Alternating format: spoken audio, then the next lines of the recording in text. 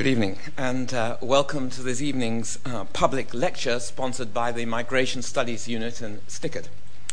The lecture is entitled, as you can see there, of course, The Age of Mobility, Can Migration Work for All? This is a very complex, politically sensitive, and very pressing issue, and in my judgment, there are few people better to address it than Peter Sutherland. Peter Sutherland is the United Nations Special Representative for Migration, and he's here in this capacity tonight.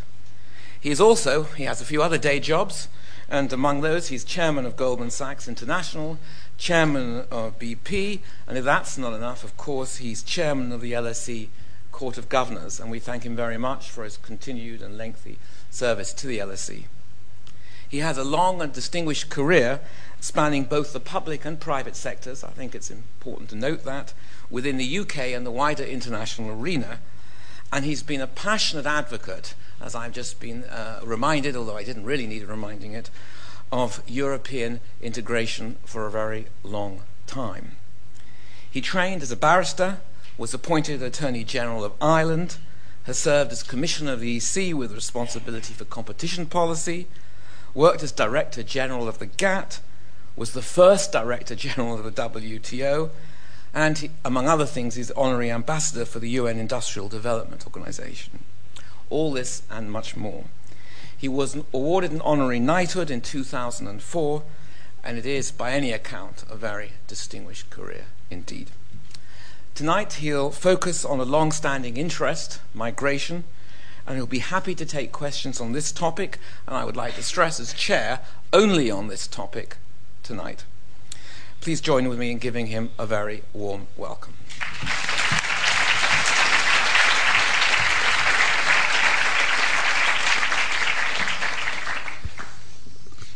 Well, let me start by saying, after that generous introduction by David, that his reference to Europe and what has been for me a guiding passion for much of my life, namely European integration, isn't unrelated to the topic which I propose to address tonight.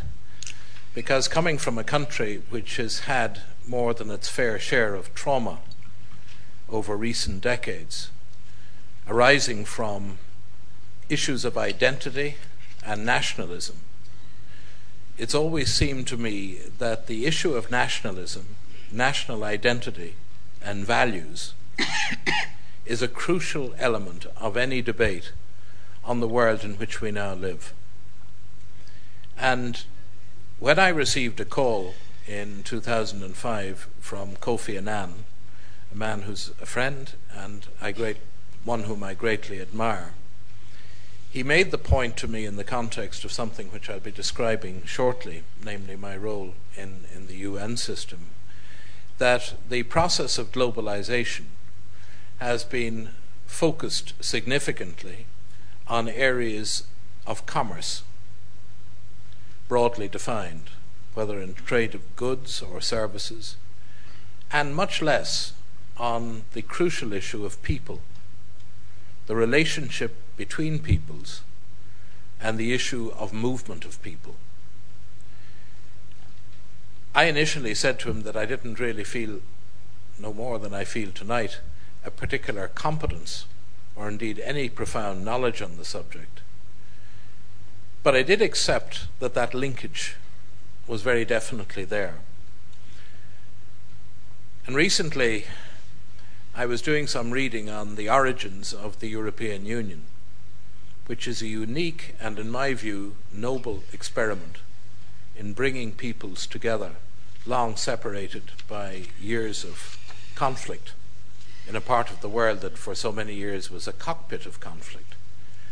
And when you go back to the original thinking of those who were concerned in the late 40s and early 50s, not merely with the Universal Declaration of Human Rights, people like Jacques Maritain, who was a thinker who influenced Robert Schuman, who was probably the most instrumental of all in launching European integration.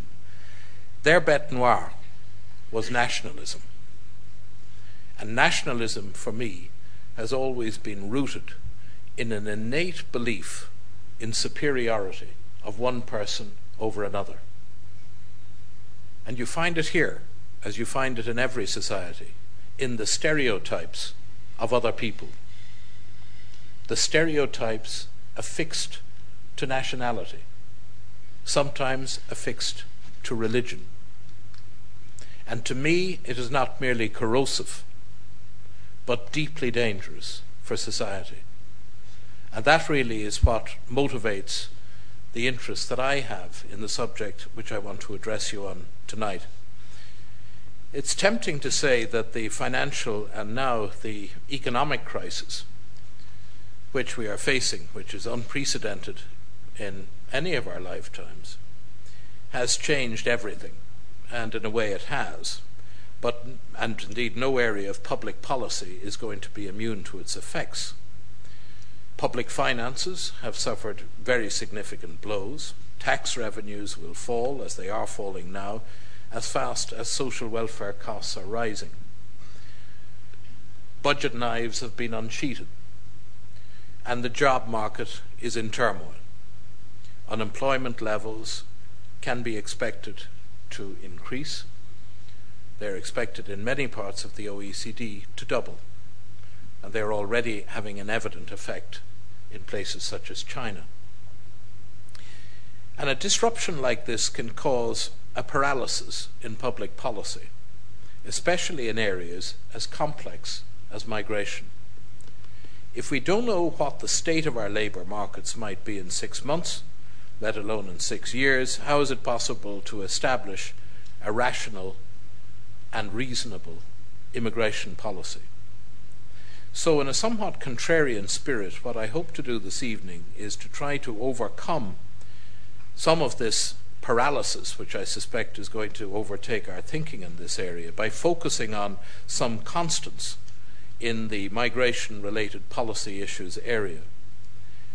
Issues that I think demand our attention and our investment, regardless of what may transpire in the economy during the next year or two. I'll begin by highlighting a few of the more relevant and interesting trends related to migration that are defining this new age of mobility in which we live.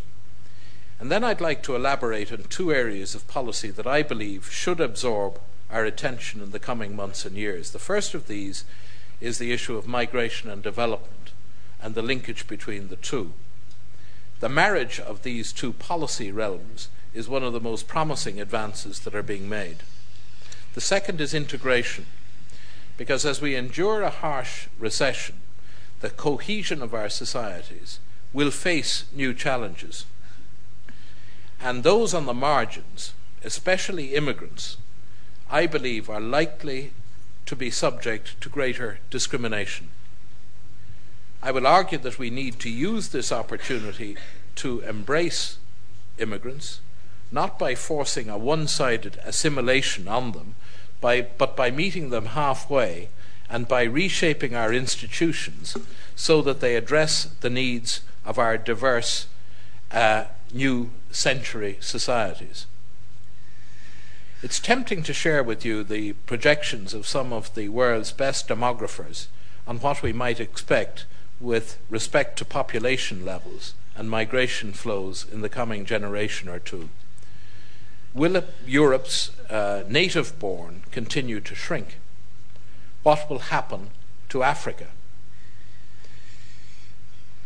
And I will spend a few moments on those trends, but I must preface them with a caveat. Demographic projections can be as harmful as they are helpful. This is because they can be spectacularly wrong. Even in the best, most stable of times, they're unreliable. When a disruption that is as enormous as the current crisis intervene, they can be risible. Let me give you one example. In 1955, the United Kingdom projected that its population in 1993, nearly 40 years into the future, would be 53 million. The actual figure was 5 million more. The forecasters had it so wrong because they had not anticipated the baby boom of the 60s, so that their 1965 projection was completely inaccurate. The assumption was made that by 2000 there would be a UK population of 75 million, but birth rates fell, and the 2000 population was 59 million. If we were to focus on only one set of statistics, in fact, it might make sense to dwell on birth rates. In much of the West today, we have experienced a full generation of fertility rates below the population replacement rate of about 2.1 children per woman. The rates in several countries in southern and eastern Europe have dipped to nearly half the replacement rate, and those countries will see their populations shrink by as much as a quarter by 2050. Because of a phenomenon known as demographic momentum, there is nothing that can be done to stop this slide, short of migration. Overall, in the EU, the European Commission is now estimating that the working age population will start to shrink by 2013. By 2050, even assuming an influx of 50 million new immigrants between now and then, there will be 40 million fewer people in the EU workforce. In that same period, life expectancy is set to rise by 5 years. The impact on our social welfare systems will be massive, with the dependency ratio cut in half, from 4 workers for every retiree today to just 2 workers by 2050. If you were, let's say, in Germany and wanted to maintain the current social welfare structure and dependency ratio, you would likely have to welcome 3 million new immigrants every year between now and 2050. It's worth noting that the decline in birth rates is not unique to the West. In South Korea, the fertility rate is 1.1, and Japan 1.3, and in Shanghai it has fallen below 1, touching 0.9. It appears that young people throughout the world are going on strike. But that issue is one perhaps that one could discuss on another occasion, and certainly I'm not going to discuss it. Even assuming Western countries do their best to boost the working population through non-migration measures, increasing the workforce participation rates, especially of women and minorities, raising the retirement age, promoting larger families, migration will be a major part of any policy mix that is realistic in regard to the future. Between now and 2020, the European Commission figures that 100 million new job openings will occur in the EU, 80 million of which will be positions created by the retirement of baby boomers.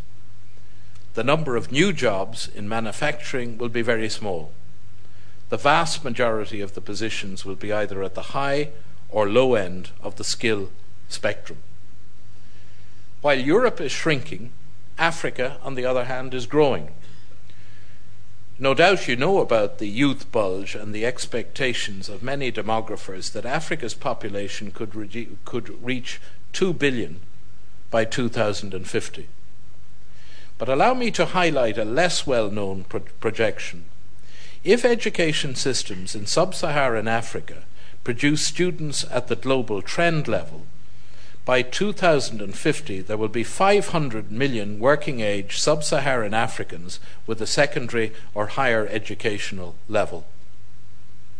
Today there are fewer than 100 million. It's worth considering where these well-educated individuals will look for work. By contrast, in Europe today there are 350 million working-age individuals, a number that will fall below 300 million in the next 40 years.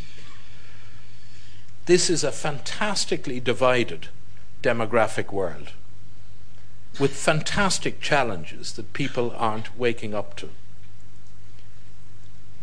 Let me focus on another trend that is of particular relevance, and that's the migration of students. There's a fierce battle to attract students from around the world. This is in part because education is an industry, a massive one, and it is on a constant hunt for clients. But students also are the preeminent means for countries to import the skilled workers of the future. Educational systems are used, either deliberately or as an unintended byproduct, as a means to attract migrants believed to be necessary. Over 50% of the high-skilled immigrants in Australia, for an example, have come through this student pathway. The competition to educate our future engineers, doctors, IT workers, and of course economists and political scientists is intensifying. Japan has set a goal of attracting 1 million new students. Traditional source countries also are getting aggressively into the mix. China is investing $4 billion annually in its research universities and is set to become the number 2 destination in the next decade.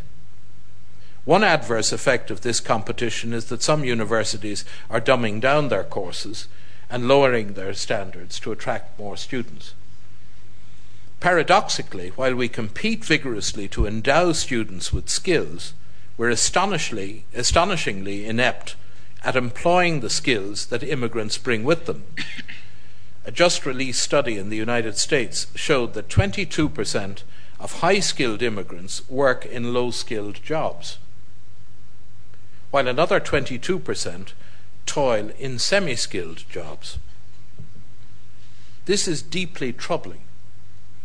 And again, it has a racial undertone in terms of why that should be the case. One other trend worthy of note: in the United States, there's been a dramatic slowdown over the past year in illegal arrivals of immigrants, which are down by half. That ends the horror part of what I wanted to say to you. It's perhaps not a coincidence that just yesterday another gathering, nearly as august, almost as important, obviously, as this one, took place in Paris. It was hosted by France as the EU presidency.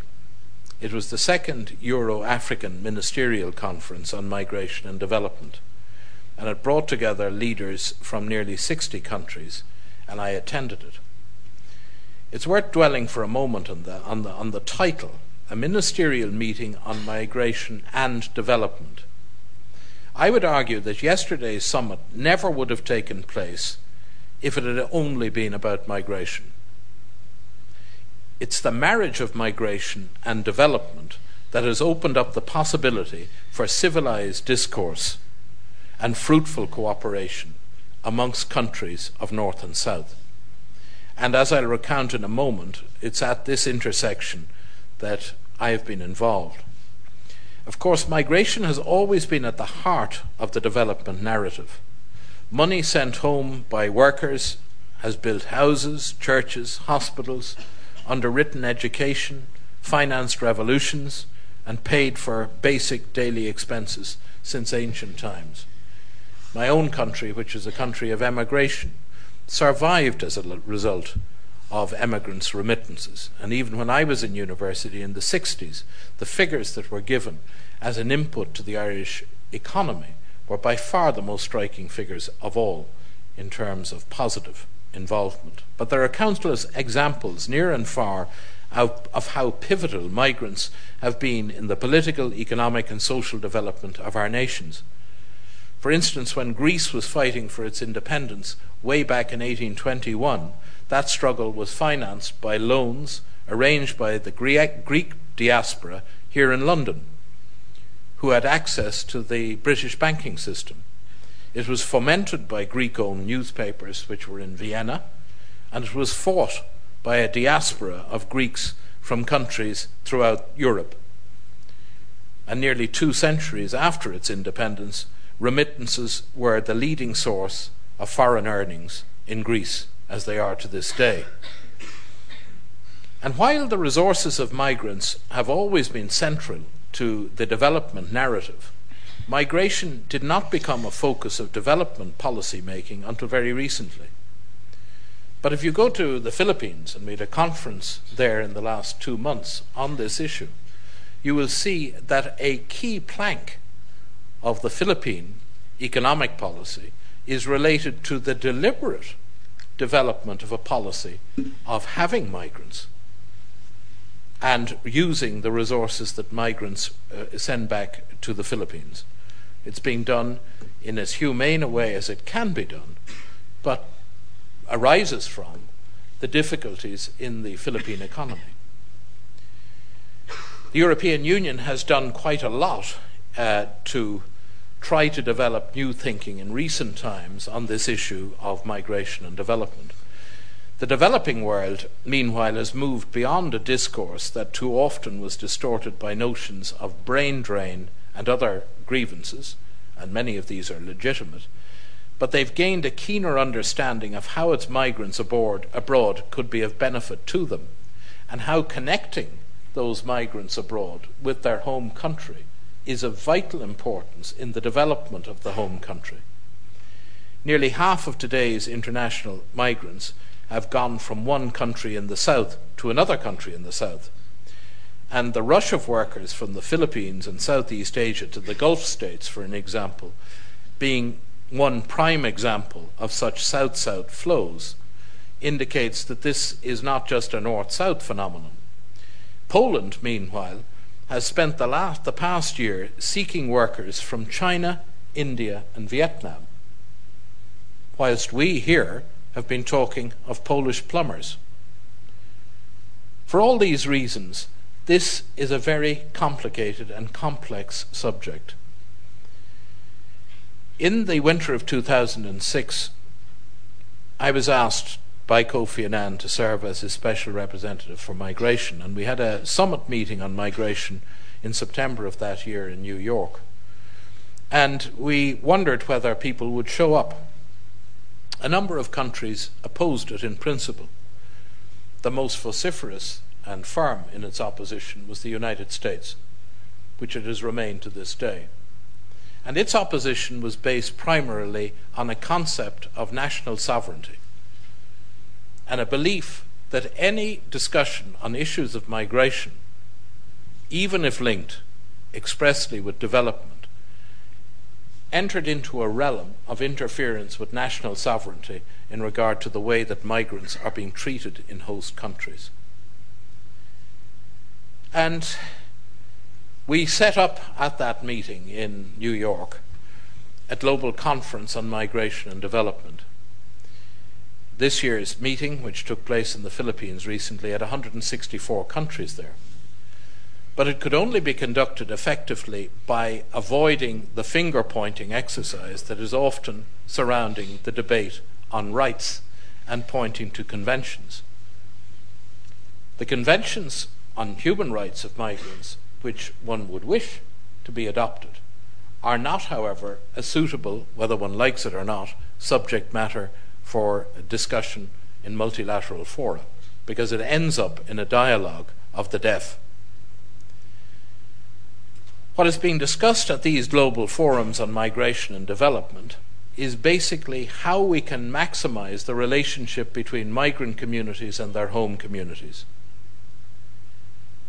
Worldwide, $265 billion flowed to developing countries through remittances in 2007. That surpassed official global development aid by 60%, according to the latest World Bank figures. If unrecorded remittances were included, the sum would be much, much higher. So remittances to developing countries are expected to peak at around $283 billion in 2008, before falling in 2009 due to the economic crisis. The story at country level can look even more dramatic. Remittance receipts in Moldova and Tajikistan exceeded 1/3 of their GDP. The Philippines, Honduras, Guyana, Jordan, and Lebanon each generate the equivalent of more than 1/5 of their total GDP from remittances. Meanwhile, India, China, Mexico each benefit from over $25 billion annually in official remittance receipts. In all these places, this income is vital in terms of direct poverty reduction, and in some cases, it's becoming a major policy plank and pillar of development strategy. So remittances, however regrettable they are in signalling the suffering that often goes with migration, are an important part of international cooperation in the realm of migration.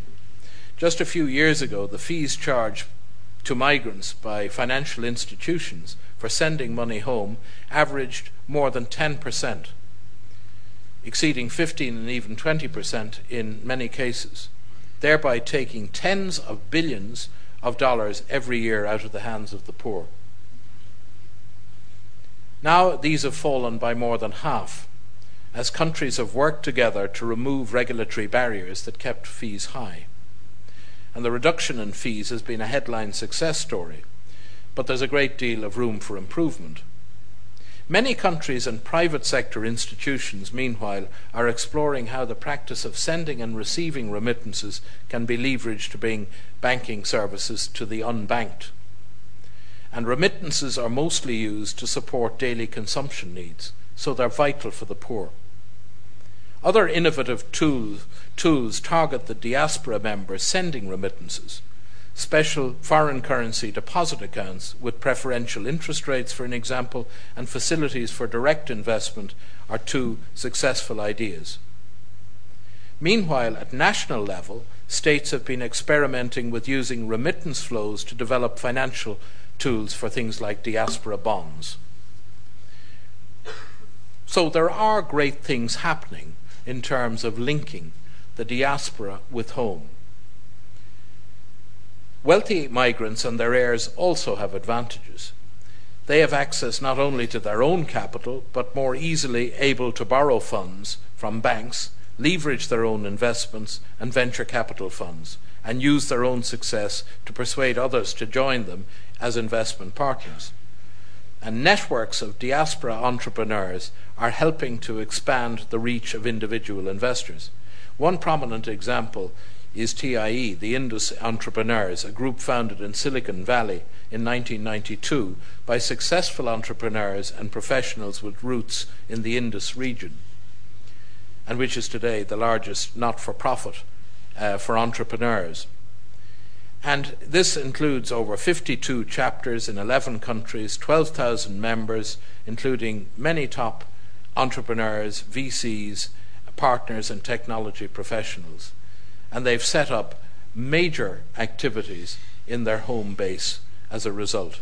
Another similar effort is Chile Global, an international network of successful Chilean business owners, executives, and others living abroad who work together to contribute to Chile's economic development.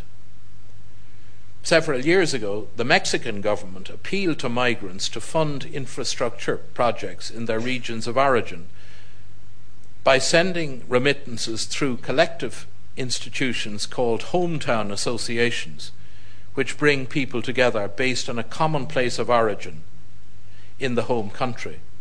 Similar diaspora groups also form on the basis of common ethnicity, religion, or religious institution. There are vehicles of choice for development cooperation between migrant communities and governments in El Salvador, Ghana, Mali, Mexico, and the Philippines, just to name a few. In Morocco, rural electrification cooperatives financed by Moroccan immigrants to France have supported the industrial development of an entire region. Destination country governments are also expanding and experimenting with matching fund programs. In Norway, they have a project called Pilot Project Pakistan. This matches diaspora contributions to development projects with equivalent sums from official development assistance. USAID has a similar diaspora fund for developments in Haiti, and France augments programs to Mali with ODA funds. Businesses are also beginning to take part in programs. Western Union recently transformed Mexico's 3-for-1 program into a 4-for-1 initiative by adding a fourth matching dollar for selective projects focused on job creation. The publicity generated by our growing understanding of remittances over the last decade has had a very broad and good effect on the attention paid by governments to their diasporas. India has established a Ministry for Overseas Indian Affairs, Serbia, Syria, Haiti, and Armenia have also created similar dedicated ministries. Some countries opted for more innovative institutional structures. Instead of creating a separate diaspora ministry, they combined diaspora with other sectors, such as labour, tourism, and foreign affairs.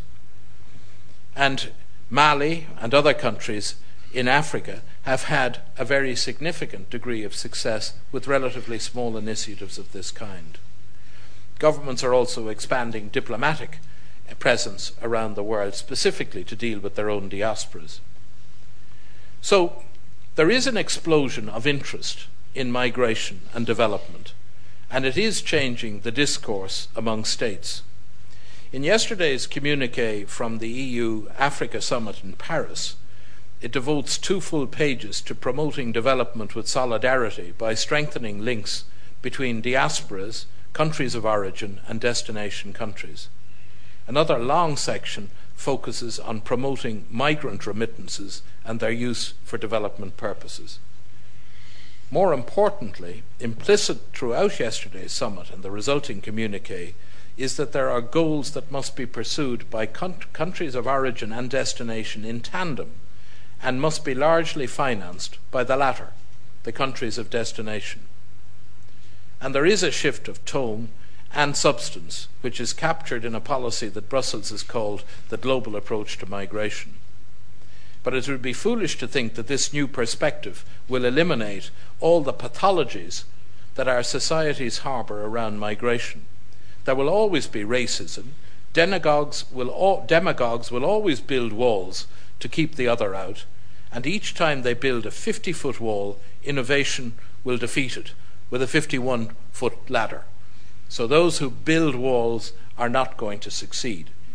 So if in these times of crisis, focusing on migration and development can help to keep a steady keel in the realm of international relations, what can serve a similar role on the home front?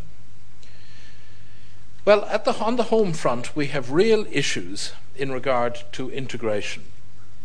Investments in the integration of immigrants, especially at a time when national tills are being emptied by bailouts and falling tax revenues, will not be popular. But they're more essential than ever. And in making these investments, we can't allow ourselves to be distracted by ideological debates that are essentially red herrings. In recent years, in much of the West, concern about immigration has crystallized around the question of whether multicultural policies have failed. Those who would like to bury such policies argue that we've sacrificed national identity and social cohesion at the altar of cultural correctness. Instead, they say we should promote policies that favor assimilation. So in much of Europe, as well as in Canada and Australia, where multicultural policies were born, the tide has shifted.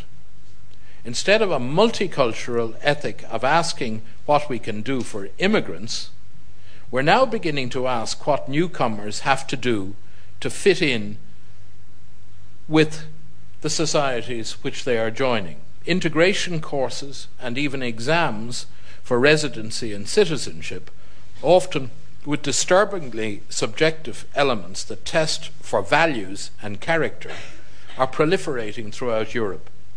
In France, under Mr. Sarkozy, there is now a Ministry of National Identity.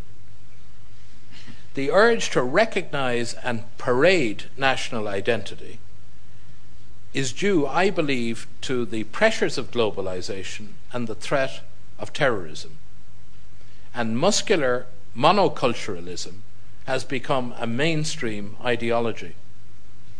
Integration is mostly discussed now as a burden that immigrants are meant to bear. They must learn the language, adopt to our traditions, respect our laws.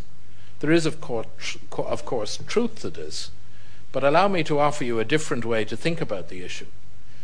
Integration should be about enabling those people who come to our country to become who they want to be, through education, through work, and through full participation in our political and social institutions. This is the essence of our contemporary liberal democracies. They allow individuals to fully realize their potential and our openness is also at the heart of our ability to compete in the 21st century. If we are recognized as a liberal society in which people can realize their ambitions, then we will stand apart from most of the world and attract the best and the brightest. If we think about integration in this light, then the burden of responsibility becomes more evenly distributed. Of course, immigrants have to make real efforts, as almost all do, to work hard and respect our laws. But we too must change as individuals and as a society. We have to ensure that the playing field is level, that access to our schools, to public services, to employment, and to political representation are fair and equal for all members of our community. And this demands, I think, that we rethink our institutions as well as our attitudes about what it means to be British or French or German or Dutch. We have to recognize that the fundamental principle is the dignity of the human person. And that essential characteristic applies to everybody, however they describe themselves in terms of nationality. And if we want to establish a litmus test for whether we are succeeding or failing in integrating immigrants, it could be this. Will a young boy or girl born in London today to an immigrant from Poland or China or Ghana have an equal chance as a native son or daughter to become Prime Minister or a professor at the LSE? This is the standard we must set and we must meet. And however critical one may be, and I have been, about the US's view on multilateralism and immigration, one has to give credit to the election of President Obama and what that signifies in the United States. But if we can accomplish this, I'm confident that social cohesion will grow. Recently, one of the most enlightened American voices on immigration, Archbishop of Brooklyn, Nicholas DiMarzio, shared these wise words. He said, "Immigrants integrate only from a position of strength. When they are affirmed and accepted, when they're welcomed, then they understand their responsibility to become part and parcel of a culture which is open to them. And the converse is equally true." In thinking about our future, we need to know what is not attainable. Cultural homogeneity is no longer possible. We shouldn't be tilting at that windmill. This is not because of immigration alone, or even primarily, but because of the revolutions in communications, transportation, and commerce. Nor does it mean that our culture will weaken. In fact, the internet and globalization are tools that strengthen and spread cultures. Furthermore, I'm not suggesting that immigration should be permitted to undermine values or rights as understood in the host country. They can and should be defended, but only to the limits of their legitimacy. But it does not mean that in our local communities we cannot expect any longer to live in splendid cultural isolation. It does mean that we cannot live in splendid cultural isolation. The philosopher Anthony Appiah has made these reassuring words on this subject. Cultures are made of continuities and changes, and the identity of a society can survive through those changes. Societies without change aren't authentic. They're just dead. As we go forward, I think we have to rebalance multiculturalism with vigorous policies that draw all residents of our communities, newcomers and old-timers alike, into society. The parts of multicultural policy that we should protect are those that allow and encourage all citizens to express their cultural and religious identities as equals. If I were to leave you with only one unifying thought on integration, it would be this. In thinking about our future, we should pour our energy into creating shared experiences. Simply put, we cannot expect people to integrate into our societies if we're all strangers to one another. We have a breakdown in the institutions that once brought citizens in the West together. Church attendances have plummeted. Labour union roles have dwindled. Military conscription no longer exists, thank God. Our media have fragmented to the point where we inhabit our own individual media worlds, symbolized by the sight of people walking down streets, imprisoned in their iPods. One neighbour watches Al Jazeera, the other Fox, and they develop two very different, often dueling views of the world. New technologies might unite people globally, but they risk dividing us as individuals. The ethnic polarization of schools throughout much of Europe is dramatic. Where once school populations more or less represented the communities around them, now they tend to be polarized. Why should we care? The evidence shows us that greater segregation leads to lower employment, lower earnings, lower education participation. Different schools for different groups usually lead to indifferent quality. And so those who go to lesser schools have their prospects defined not by their own ambitions or skills, but by their ethnicity. Studies have also shown that when children don't mix at elementary level, it becomes much more difficult for them to make friendships across racial divides as they get older. The resulting tribalization is deadly for our societies. So when thinking about creating shared experiences, we must start by looking at our schools, at their makeup, at their quality, and at their curriculum. All of these dimensions must be suited to a diverse society. We have schools in which minorities make up the majority of students. In parts of Berlin, minority representation exceeds 80% of the total student force. In all of Germany, meanwhile, an astonishing 38% of all 0 to 6-year-olds are children of immigrants. Solving this might be the most vexing riddle we face, since it is tied to segregation in housing and to economic inequality, which, as we know from the recent OECD report, is widening, not reducing. There are 4 parts of the school experience which we can shape more easily: early schooling, curriculum that reflects diversity. We need to make sure that the curriculum, especially in social studies, reflects the diversity of our societies. Unless everyone has the same level of understanding about everyone else's lives, we will not be able to get along. And as the head of the UK Equality and Human Rights Commission, Trevor Phillips, once memorably noted, merely attending cultural festivals is not multiculturalism, it's domestic tourism. Civics. We need to reapproach how we teach civics. We can't approach this task passively. Discrimination. Finally, we must eliminate any and all forms of bias in entry to higher education. Throughout much of the West, ethnic minorities are underrepresented, and this underrepresentation is not the result of ability. In France, active recruitment in minority neighbourhoods and less culturally biased application procedures have made a remarkable difference in driving up minority enrolment at elite universities. And we're trying here, in this university, to play our part also. But while schooling is the sine qua non of creating a cohesive society, politics is equally important. It's through politics that a society's laws, norms, and traditions evolve. Unless newcomers are drawn with relative speed into the political arena, our norms and traditions will not evolve to reflect today's society.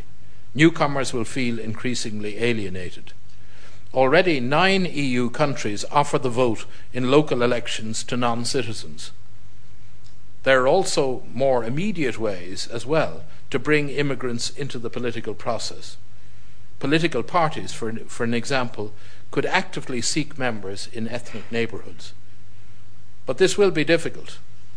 In Toronto, where almost half the population is foreign-born, only 3 of 44 councillors belong to an ethnic minority. Political incorporation will take a conscious effort on the part of immigrants as well. They'll have to make a proactive choice to become Irish or Italian or French. The third pillar is job market. There's nothing more subversive to a person's sense of self-worth than long-term unemployment. Having too many newcomers on social security is one of the main drivers of anti-immigrant sentiment also on the other side of the equation. And outside of school, the workplace is where social relationships across racial, religious and ethnic boundaries are most likely to be formed. We have to strive to ensure that once we decide to welcome newcomers on a permanent basis, we give them not merely jobs but also a path to citizenship. National identity, therefore, has to become a dynamic process for which we should set the rules of the game by which norms evolve, rather than trying to establish fixed values, saying that we are what we are and nobody else can share that in a society. Eratosthenes of Cyrene composed in his old age a philosophical treatise in which only a few fragments remain. In closing, I'd like to share one that is particularly relevant. He said, "The author rejects the principle of a twofold division of the human race between Greeks and barbarians, and disapproves of the advice given to Alexander that he treat all Greeks as friends and all barbarians as enemies. It's better," he writes, "to employ as a division criteria the qualities of virtue and dishonesty. Many Greeks are dishonest and many barbarians enjoy a refined civilization. That is the way that we should look at people, as they are, rather than as nationalities." Thank you very much indeed.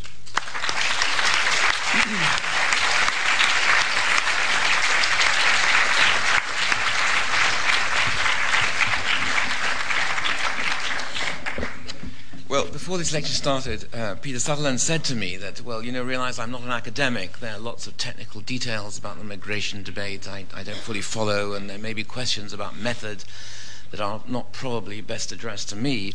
And yet I've heard a deeply impressive, commanding, and also deeply humanistic lecture, for which I'd like to thank you very much indeed. We have plenty of time for questions. I'd like to take them in clusters of 4 or 5 to give you, the audience, plenty of opportunity to pursue the topics raised. Just to remind you, we just want to focus on the lecture and the text of the lecture rather than any other questions you might have burning to date. So, where are the mics? Yeah? Let's mic up there. Gentleman with his hands up in the middle. Yeah. Yeah, just up here.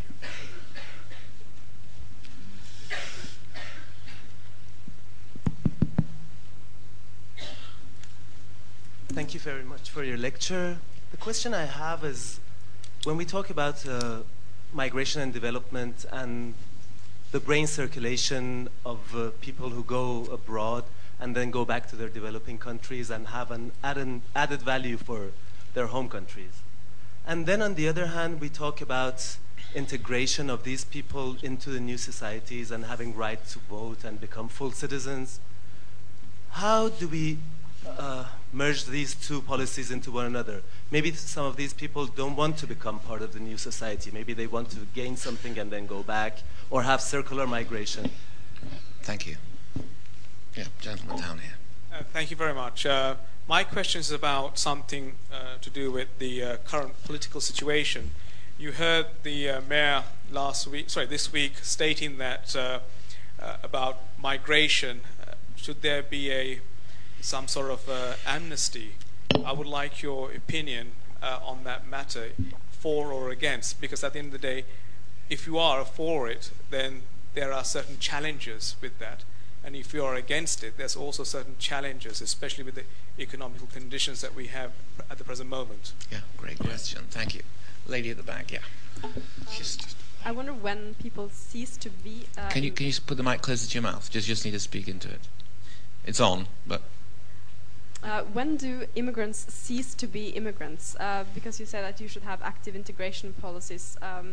How many generations of immigrants should benefit these policies, and when do we reach full integration? Thank you. Yeah, gentleman up there with his hand up.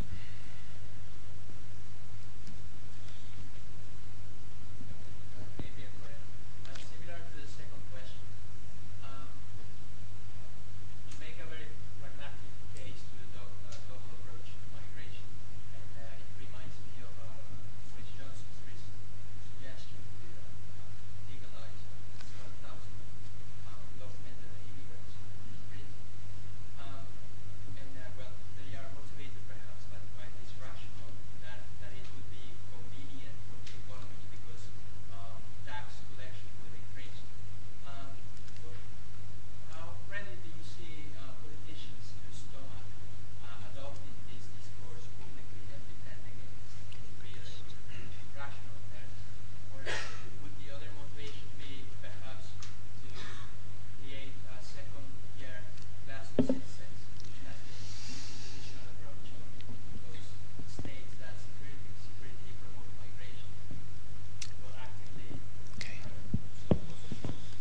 It's a clear question. Thank you. That's 5 questions. I'll come back to you just at the next cluster. Should we start with those 5? I should have said the only questions I'm prepared to accept are stupid questions. And I actually much prefer stupid questions, and unfortunately all of these are horrific. Let me start with the first one, which is, the clear contradiction, ostensible contradiction between a policy which, on the one hand, welcomes and brings people often from developing and least developed countries into a society, and in an ideal world welcomes them so they don't go home, and they have the skill set then which is needed in their home country. This is the old part of this, is obviously the old brain drain issue. Well, I think I start on this from the proposition that I believe, without being too philosophical about it, in the dignity of the human person. And I start with the human person who wants to leave and move from one society to another. We condemned for decades, rightly, the Soviet Union for not allowing its people to leave. As soon as people are allowed to leave, we start saying, yes, they have to be allowed to leave, but we don't have to allow them in. And this contradiction in terms is my starting point. The individual person's right to move. Now, we have to be realistic that that individual person's right to move ultimately can have effects which cannot be contained in the societies into which they go. I remember spending time in Calcutta last year and seeing the huge numbers of Bangladesh migrants living in areas of great squalor outside Calcutta, and even allowing for the disparity of capacity there and the inability to spend great sums of money. I spoke to a politician in the area and complained about the fact that areas which I was concerned with had no water, heating, electricity, even the most basic sanitation. And the answer I got from a very humane man was, yes, but if we had all of those things, all we would get is another 500,000 people coming over the border as migrants. So there's no answer to the question that you ask, only to make the most we can out of what we've got and to try to accommodate as best we can the basic, to my mind, the basic human right of people within bounds of practicality to move. And I think in the end of the day, we have to allow the opportunities at home and the sense of obligation to home to benefit from that migration. And I've already proved with the figures I gave on remittances that most people who go to foreign countries have an enormous interest in their home country. It's not that they don't. And if they get the opportunity to go back, they will. And many of them are starting businesses at home. And that's what we have to facilitate. It's the best we can do. Should there be an amnesty? This is a very, very difficult subject, and therefore that's the beginning of my answer, to avoid answering it, of course. But it is a very difficult subject, and the most obvious example where this has been debated in Europe was in respect of the Spanish amnesty, which I think covered about 700,000 people as far as I can recall, and it brought enormous objection from the other EU member states. And the reason for that is that the EU itself allows free movement of people as a basic right. And therefore, if an amnesty is granted in one part of Europe, which could have the effect, however unlikely it might be, that people given an amnesty here, for an example, would move to some other European country. The linguistic attractions of England are fantastic, because speaking English obviously makes it a mecca for many people who are coming from other parts of the world. I think in principle we have to be very careful about, and I speak this as a liberal, about amnesties. I think it can have reverse effects which can be quite serious in terms of not knowing what the impact in terms of your own relations within the European Union may be. It may inhibit others rather than the opposite, and it can be the fuel for more demagogic and essentially racist responses to migration than a more coherent but more personalized approach to dealing with migrants.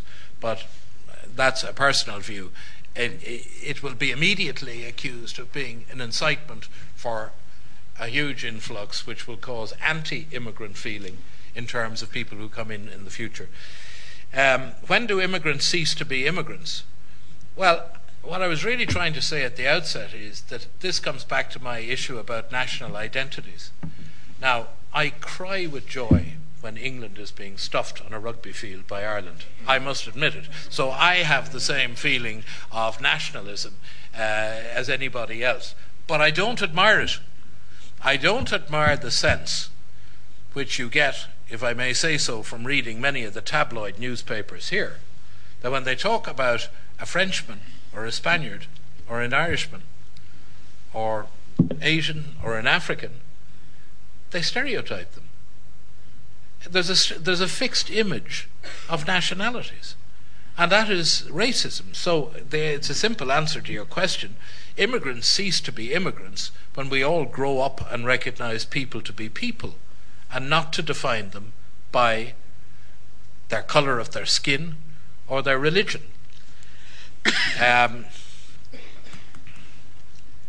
Second-class tier, unfortunately, that again is what we're trying to avoid. Yeah, thank you. Let's go again. Yes, I promised you up there. Your hands up, lady up there. Where's the mics? Can you pass it down? And then it's number 2, yeah? Just hang on 1 second. Yeah.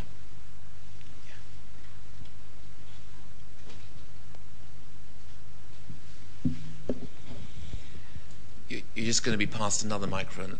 It's just coming. Maybe we should put that one out of action. Hi. My question is if you can address the problem of integrating immigrants spatially into the cities. Well, should we take a few more? Yep, well, sorry. Okay, sure. Okay, number 1, yeah, spatial integration. Okay. 2, yeah, over there. Thanks. Yeah, my question is relating to national identity and what kind of problems that might be for language barriers that immigrants might face, and what kind of perspective do you have on that? What was that? Sorry? Can you the language barrier that immigrants might face. Oh, yeah. Okay. Aiko, yeah. Mike over there. No, up, back behind. Thank you. Thank you. Thanks for your lecture, Peter. Given your involvement in these international fora for coordination on migration, when one looks at the international organization landscape of the UN, one finds one kind of immediate obvious gap. There's an organization for trade, there's an organization for refugees, there's no UN organization for migrants. And given your experience in this arena, what are the prospects for such an organization being established? Okay, thank you. First of all, I'd like to thank you for your lecture and acknowledging a lot of the positive contributions of migrants. I do have a question. You spoke a lot about development and migrant remittances, and I have some concerns myself about migrant remittances. We all know there's a lot of inequalities in the world, and there's a lot of development which needs to be done around the world, and sometimes I worry that all of this excitement about remittances means that it's really placing the burden of the inequalities in development on migrants who are oftentimes, working long hours and not earning a lot of money, and sort of placing the burden on them as opposed to with international organizations. I'd just like you to comment on that. Can you just pass the mic in front of you? Yes, the lady over there. Thank you. I just wanted to ask, I appreciated the outline of all the benefits of, or the links between migration and development, but the interministerial meeting you went to yesterday, I think you said, I wondered if that was development ministers or home affairs ministers as well, and how they considered addressing the issue of policy coherence, national policy coherence, around achieving the development gains. Peter, that's 5 questions. We will come back. We will come back in a moment. Can I just throw in one question of my own? But we will come back. We've got time for several more clusters. But I just want to ask you a particular question and the topic is sort of temporary migration. There's a clear tension, as we all know, between the pressures for migration on the one side and many governments' willingness or capacity to act as hosts. How far do you think a system, perhaps institutionally regulated at the UN level, that permits temporary migration, perhaps on a visa system of 3 to 5 years in the first instance, might help bridge this gap? And these proposals have been made for some time, for example, by Danny Roderick at the Kennedy School at Harvard, but many others as well. And I just wonder whether you think there's some mileage in this, or whether the unintended consequences of it would be to reinforce the sense that migrants are second-class citizens and create further traps down the line. So I'm sorry, audience, for squeezing that in, but I will come back to you in just a moment. Well, Spatial integration. We believe in freedom. It's inevitable that people will cluster, I think, in societies into which they go.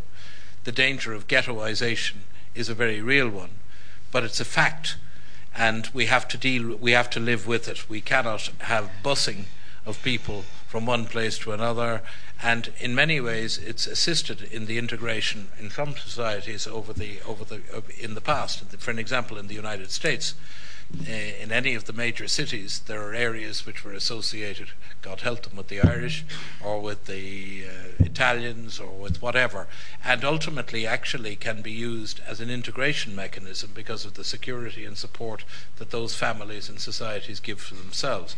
But I think that there's a big obligation on migrant communities to become more active in integrating themselves. I've been talking about all the obligations imposed on the host countries, but there are immigrant societies, there are immigrant groups who for one reason or another are not seen to make the necessary effort in integration.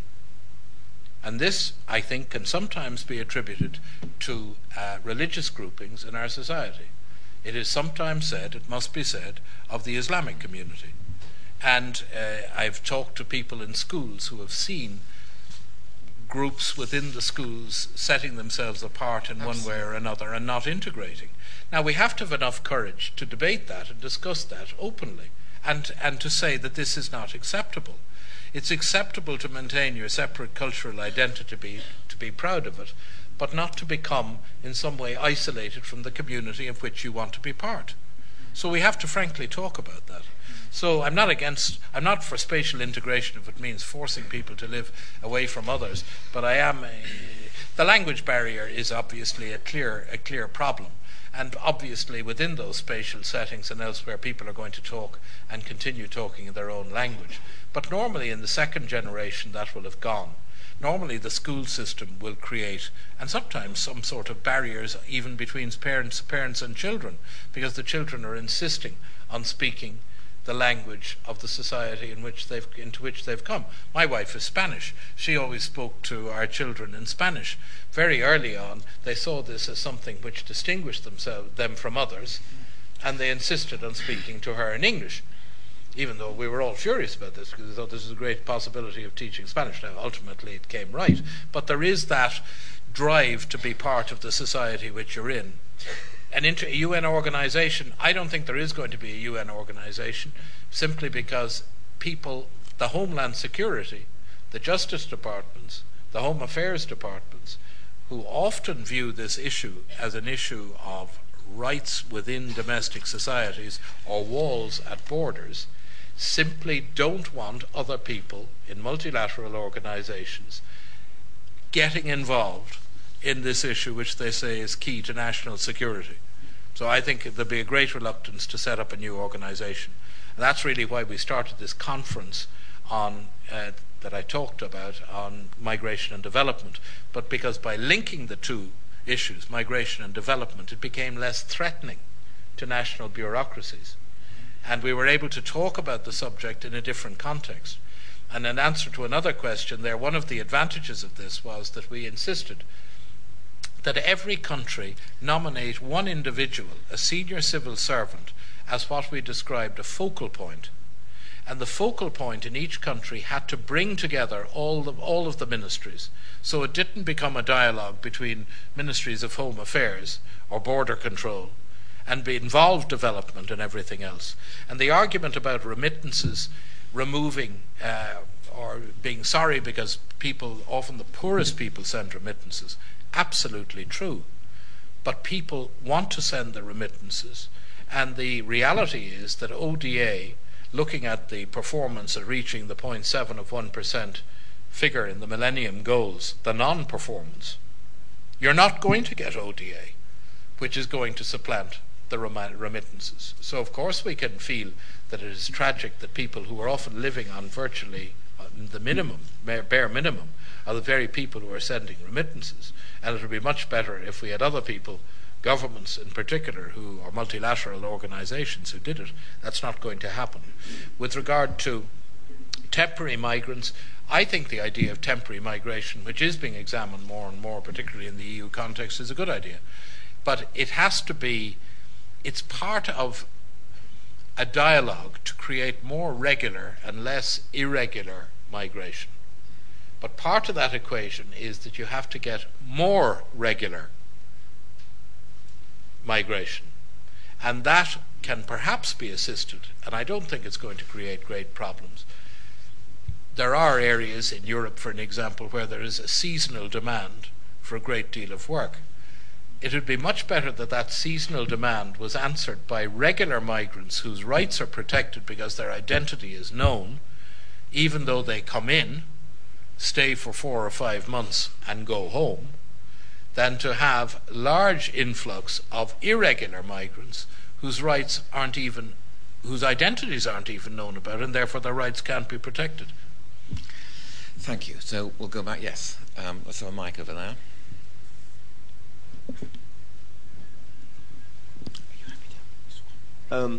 What do you expect in practical terms from the newly elected U.S. president in terms of migration policies? Thank you. Yeah, gentleman down here. This group might be enough. Just 5. Yeah, we take this 5. Yeah, leave it. So Peter, you mentioned in your speech about students and the kind of premium that's placed on them in migration debates. And you only have to look at the examples of Australia, Canada, now Britain, who have introduced points-based immigration systems, particularly Britain, for any immigrants coming outside the EU. My question is, in association with that, a lot of the countries and a lot of the countries in the developed world have now started to also ban unskilled labour. Do you think this is heralding the end of social mobility as a phenomenon of migration? Yeah, number 3. Good evening. Yeah. My question is about race and stereotype, which you mentioned earlier. After 9/11, there's this email that's been going out that all Muslims are not terrorists, but all terrorists are Muslims. And in this regard, there's this question about national security against racism when it comes to migration. So could you outline where the line comes between this national security and between racism in this regard?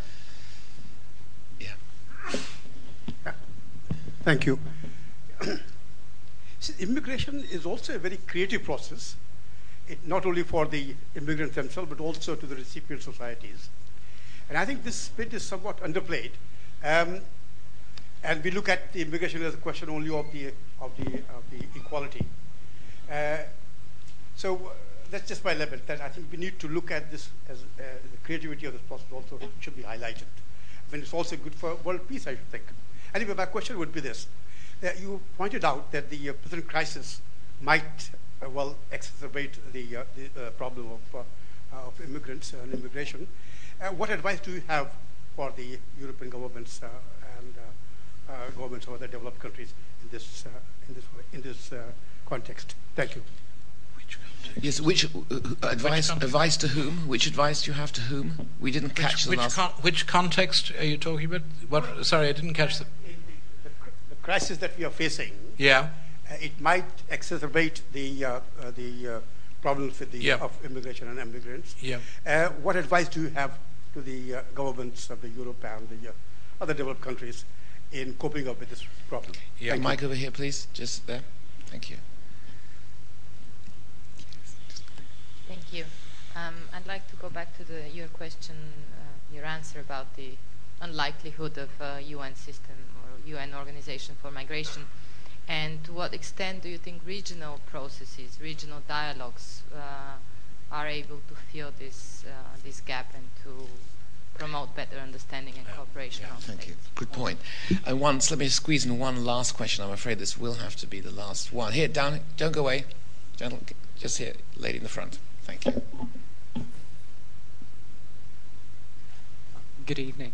I'd like to ask you how you think that governments should try to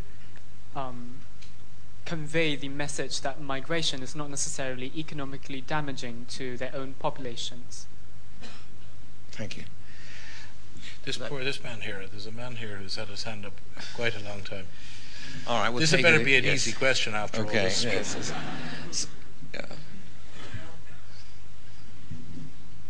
Cheers. You mentioned that you went to the Rabat II conference yesterday as a UN representative, and I just wondered if you could explain more about how the UN works with the EU on migration, please. Yeah. I think we need to say that's enough. Okay, that's fine. That's only 8. Yeah. All right. U.S. President. Well, first of all, it has to be said that George Bush, whatever false may be widely attributed to him, rightly or wrongly, was not on the issue of migration a closed mind. But some members of his administration were not similarly disposed. Mr. Obama, I don't know what his position is going to be. I assume it's going to be a more open and flexible and multilateral approach than that it will be positive. But there have been elements in the US electoral debate, for an example, focusing to some extent on protectionism and so on, that give rise to worry, as they will everywhere else at a time of economic dislocation.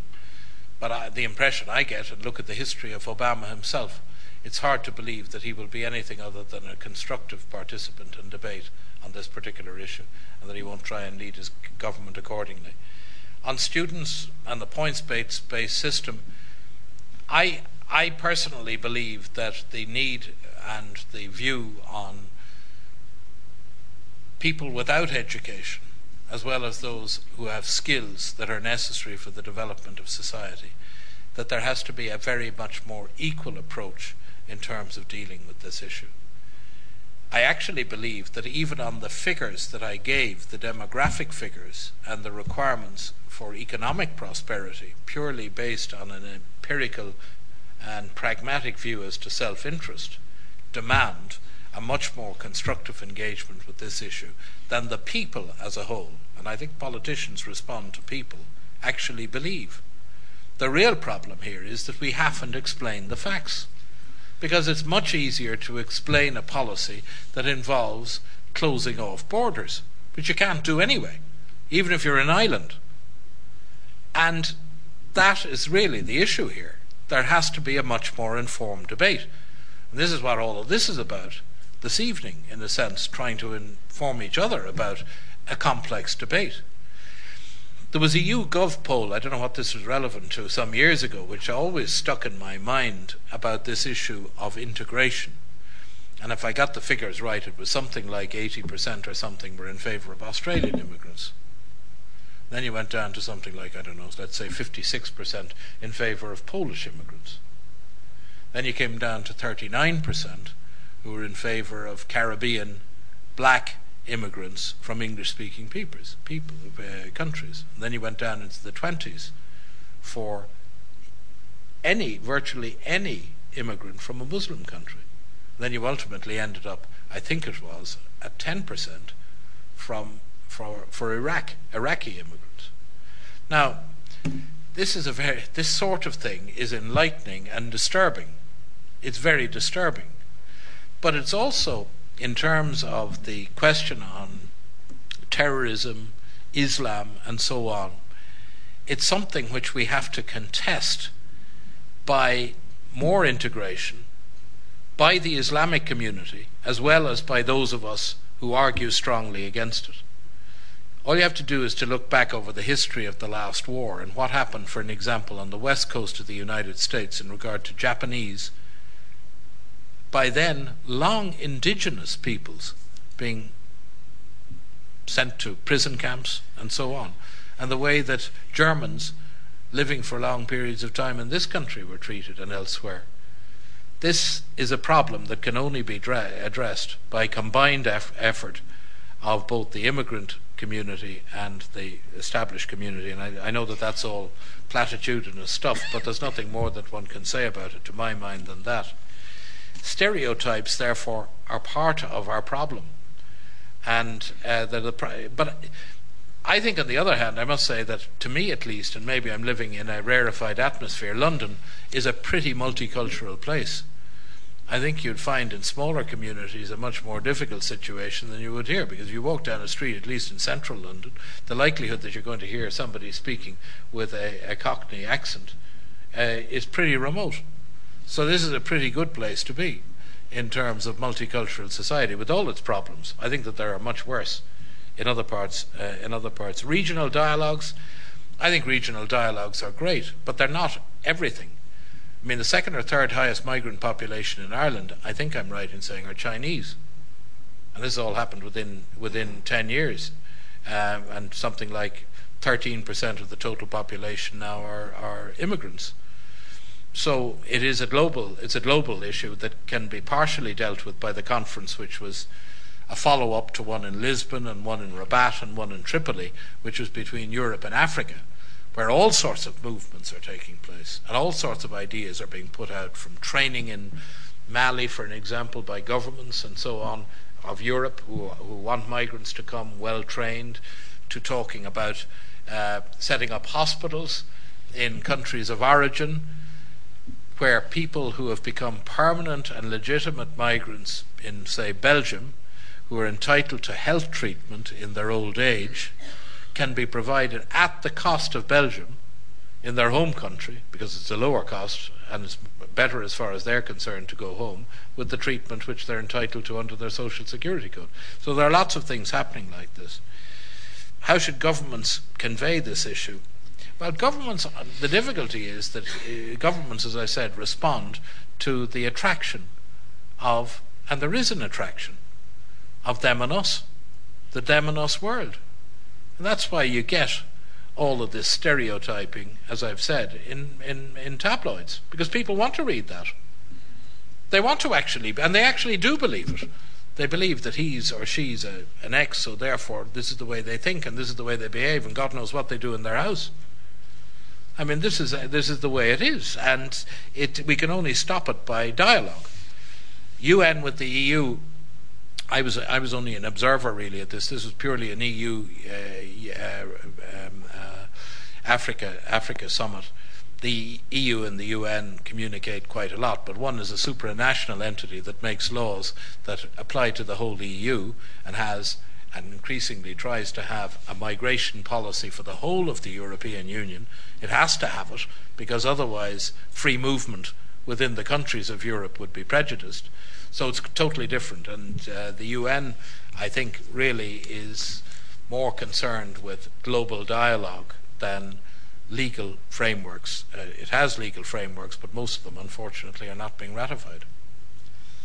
So it remains for me to do two things: to thank the Migration Studies Unit for organizing this event, and for thanking, of course, Peter Sutherland for more than fulfilling our expectations. I think it was a superb lecture on a pressing matter from a very open mind, drawing on a huge experience, and we thank you for it. Thank you.